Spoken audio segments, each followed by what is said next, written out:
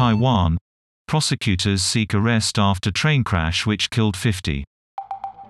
A construction manager's lorry is suspected of sliding onto train tracks, causing the derailment.